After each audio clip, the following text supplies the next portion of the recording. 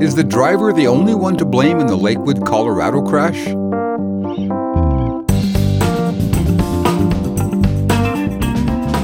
That crash took 4 lives in April of 2019, and it had received a lot of attention because of the outrageous 110-year prison sentence that was handed to the driver.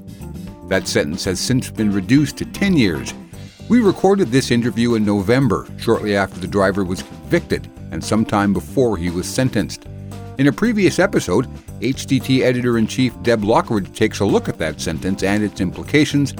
In this episode, we're looking at some of the underlying causes of that crash, as well as what can be done to prevent similar crashes from happening again. My guest is Brendan Dawson. He's the founder and CEO of Accident Plan, and he's the organizer of the Trucking Defense Network.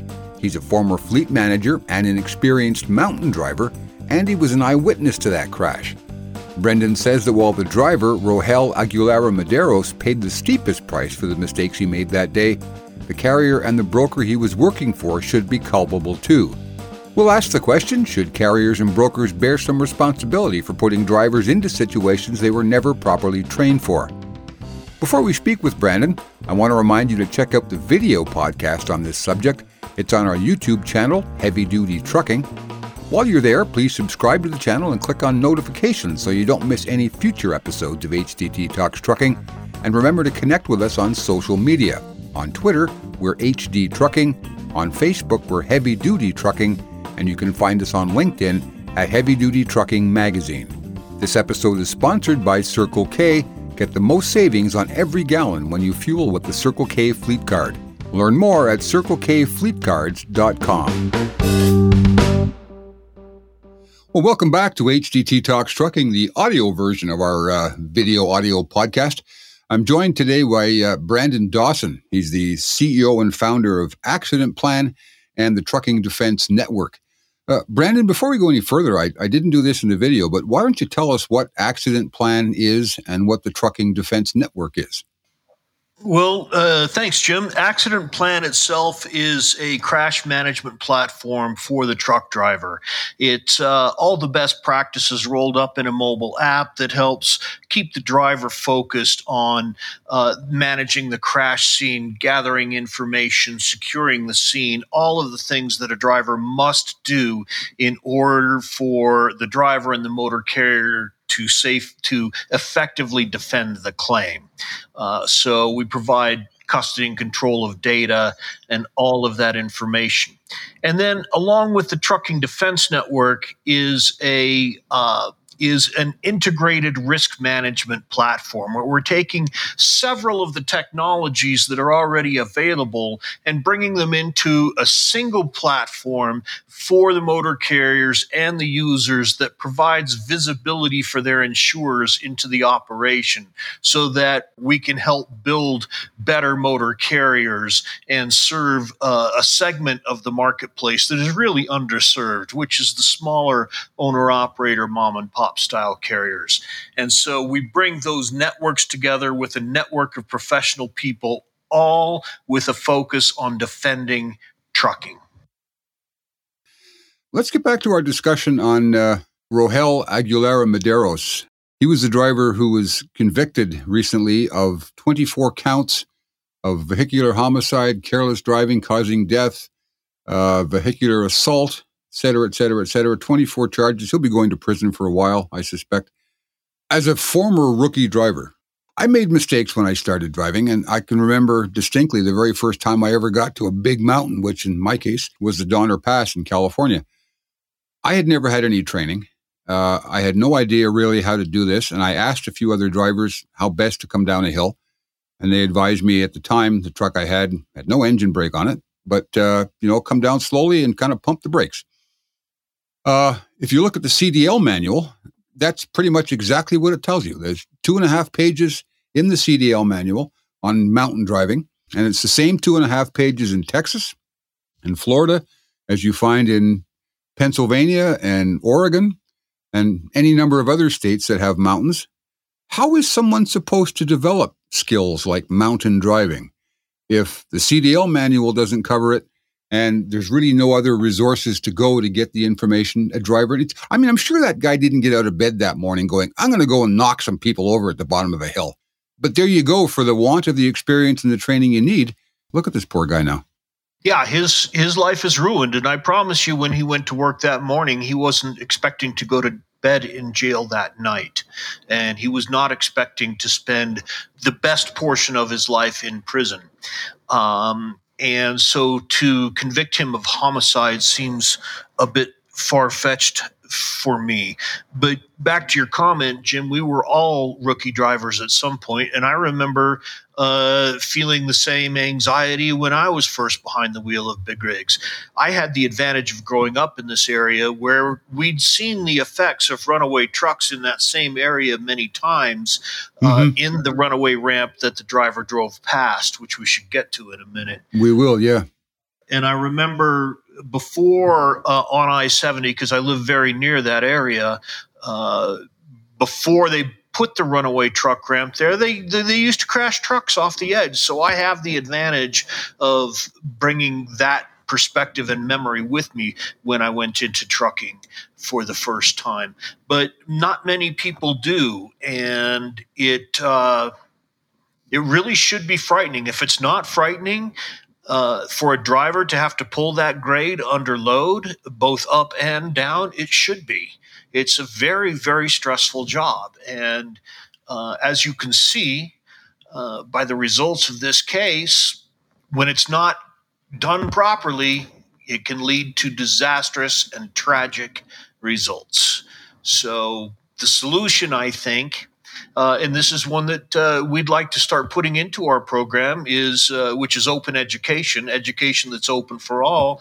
Is we want to start. We'll be curating the material like you showed me, that your very own training video for mountain driving. And it should be noted for the audience that Jim is an expert and has participated in the development of some excellent mountain driving technical training. And so we would like to play that for everybody who comes along the route through I-70 and any of the other dangerous mountain passes that there are in North America.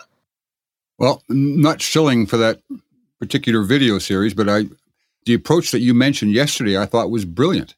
That program or something like it, covering other topics where drivers could literally go to that resource, log in online, do a quick half hour, whatever it takes, 10-minute lesson in whatever it is they're trying to accomplish, pass a little skills test or a quiz at the end, sign off on it. At least they've been exposed to it, now have something to think about before they're, starting down that mountain. So I think that's a great approach to a pretty serious problem, especially in a place like Colorado.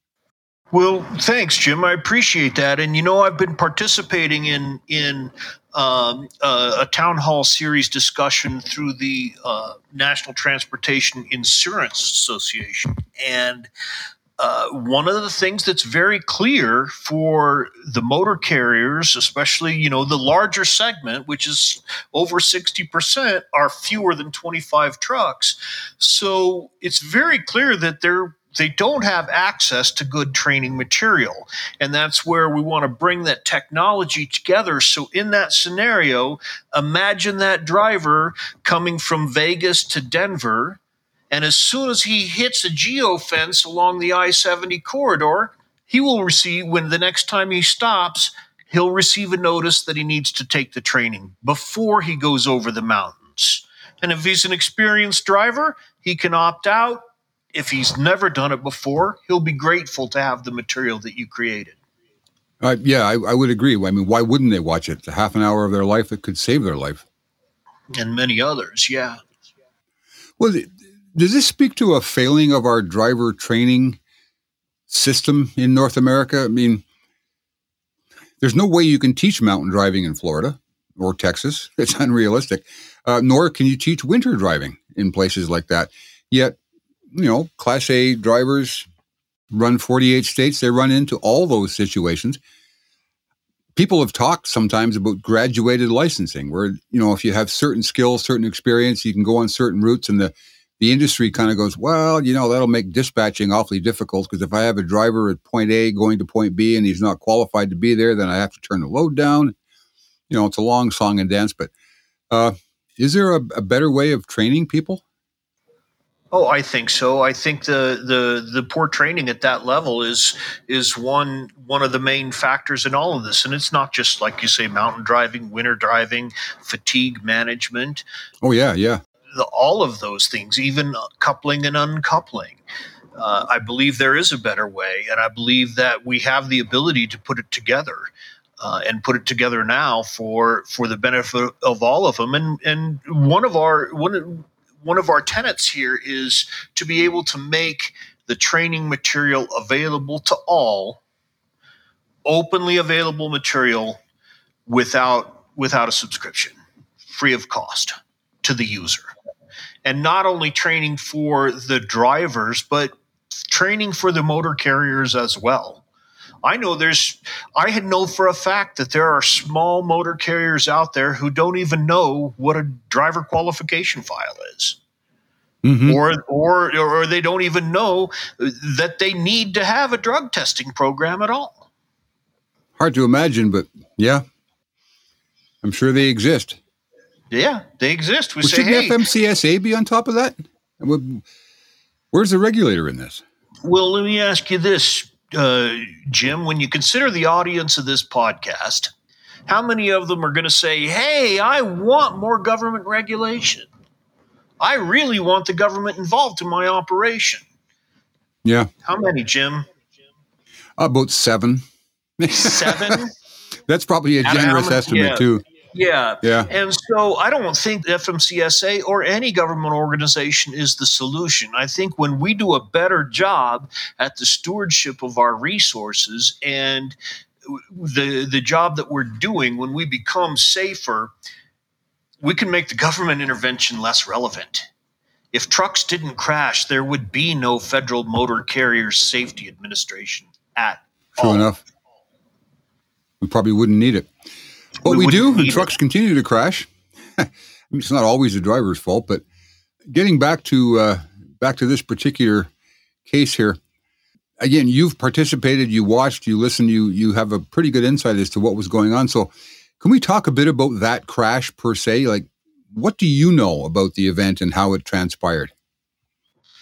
Well, there's a couple of pieces of video out there, which we can post links to if you like. One of them shows Aguilera's Madero's truck heading down the mountain pass and driving erratically at a high rate of speed past the warning signs that warn of the grade. So at the top of this downhill grade, it's about 7 miles long. It's 12%. It comes right off the mountain straight into Metro Denver.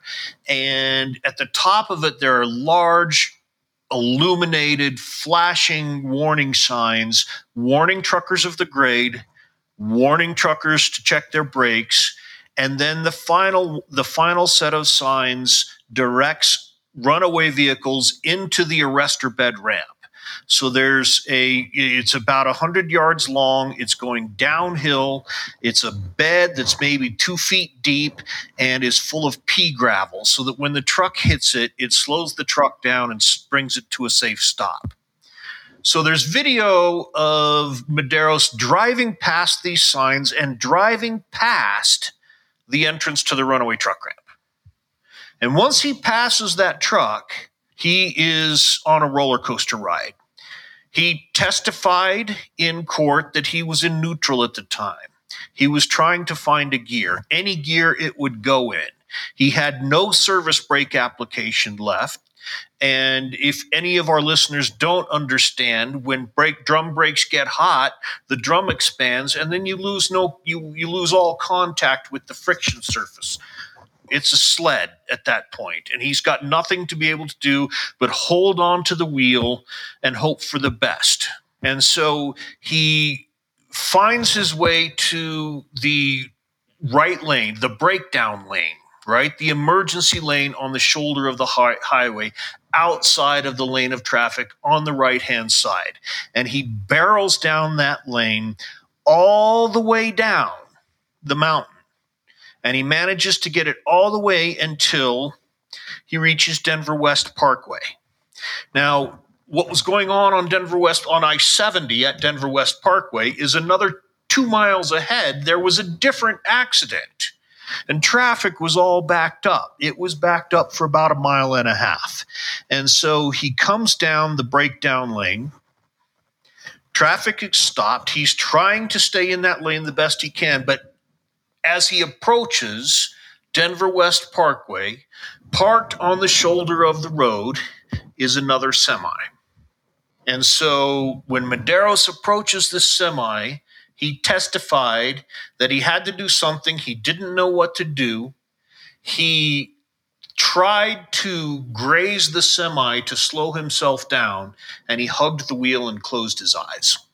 And that's the moment in traffic where I was facing the other way. I saw him make this arc and plow through the traffic. I saw the Jeep fly up in the air. I saw another vehicle fly up in the air.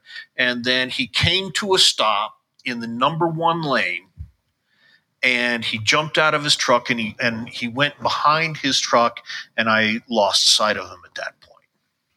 The truck was a flatbed completely loaded with 2x4s. As soon as the impact took place, the 2x4s scattered everywhere, creating a huge pile of kindling. All the heat from the truck immediately. Now, I dialed 911 from the steering wheel on my car, and it took a couple of minutes to get through to 911 because they were so busy with the other accident.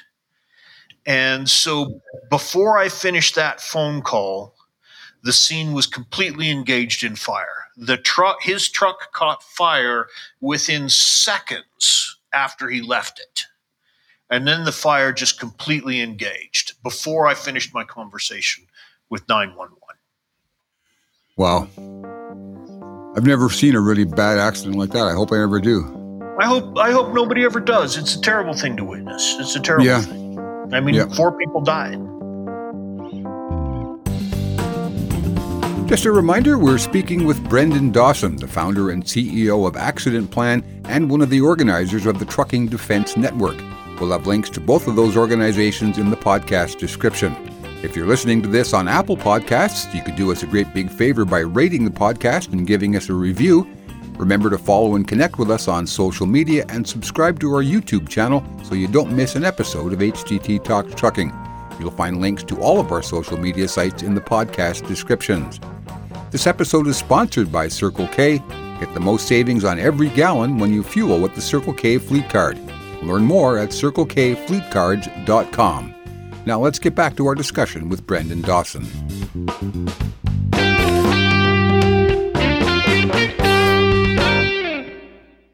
Was there any testimony or conversation about why he went past the runaway ramp? Did he understand the sign? I know there was an issue with English, his comprehension or his ability to speak English.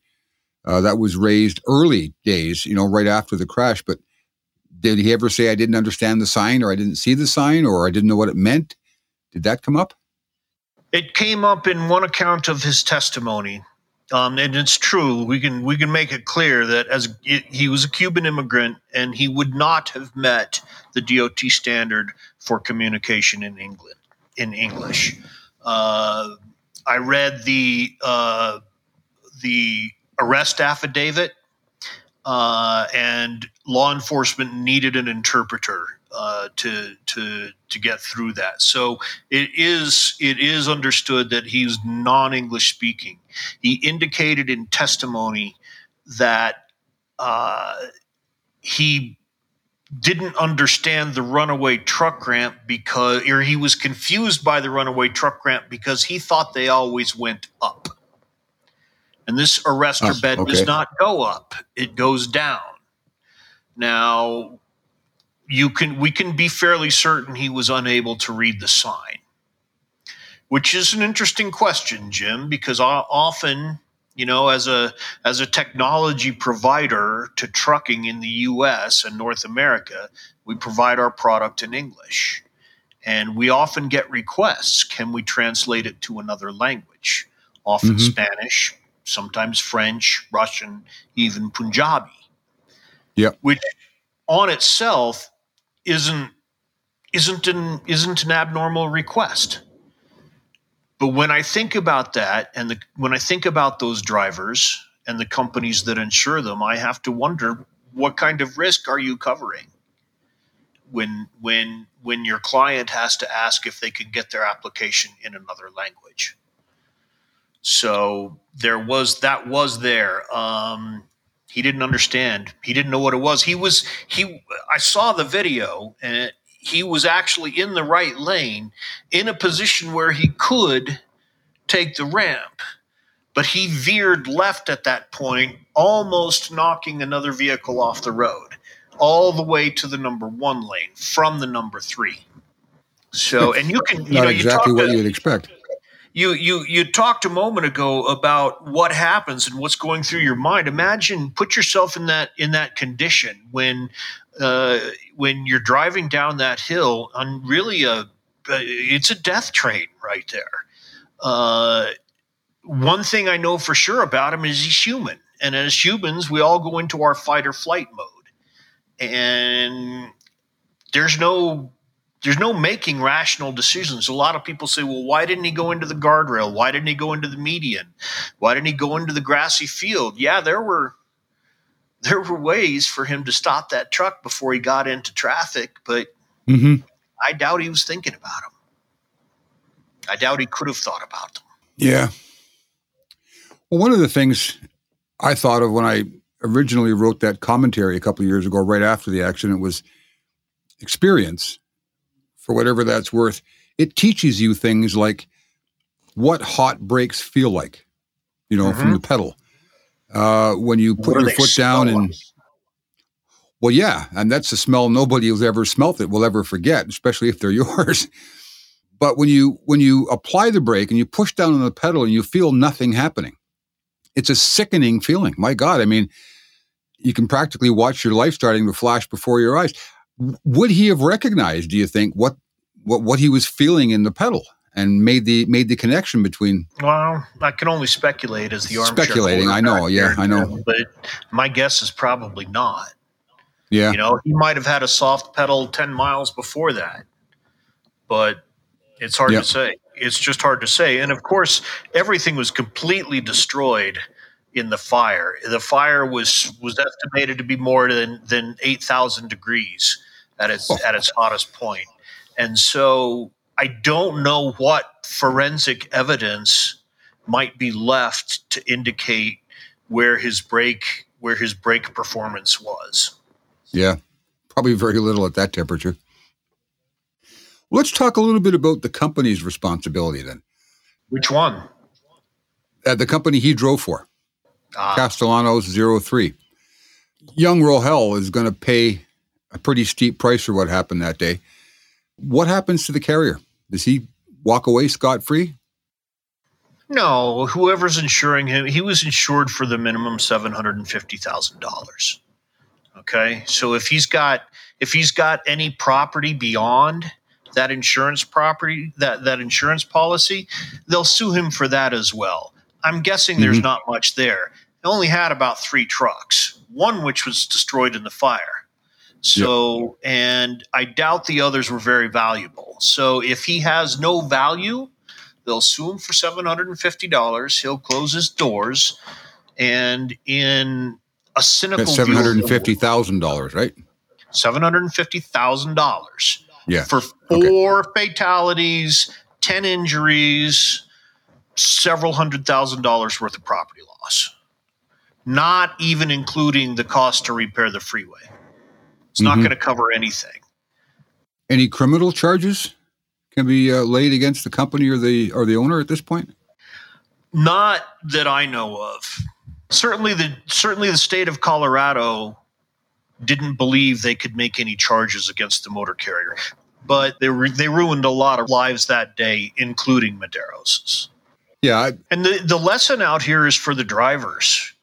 Every driver out there on the road, the thing it's an observation I have about drivers, and I love each and every one of them, and I've worked with many of them for years and years, but they don't understand how exposed they are when they're out there.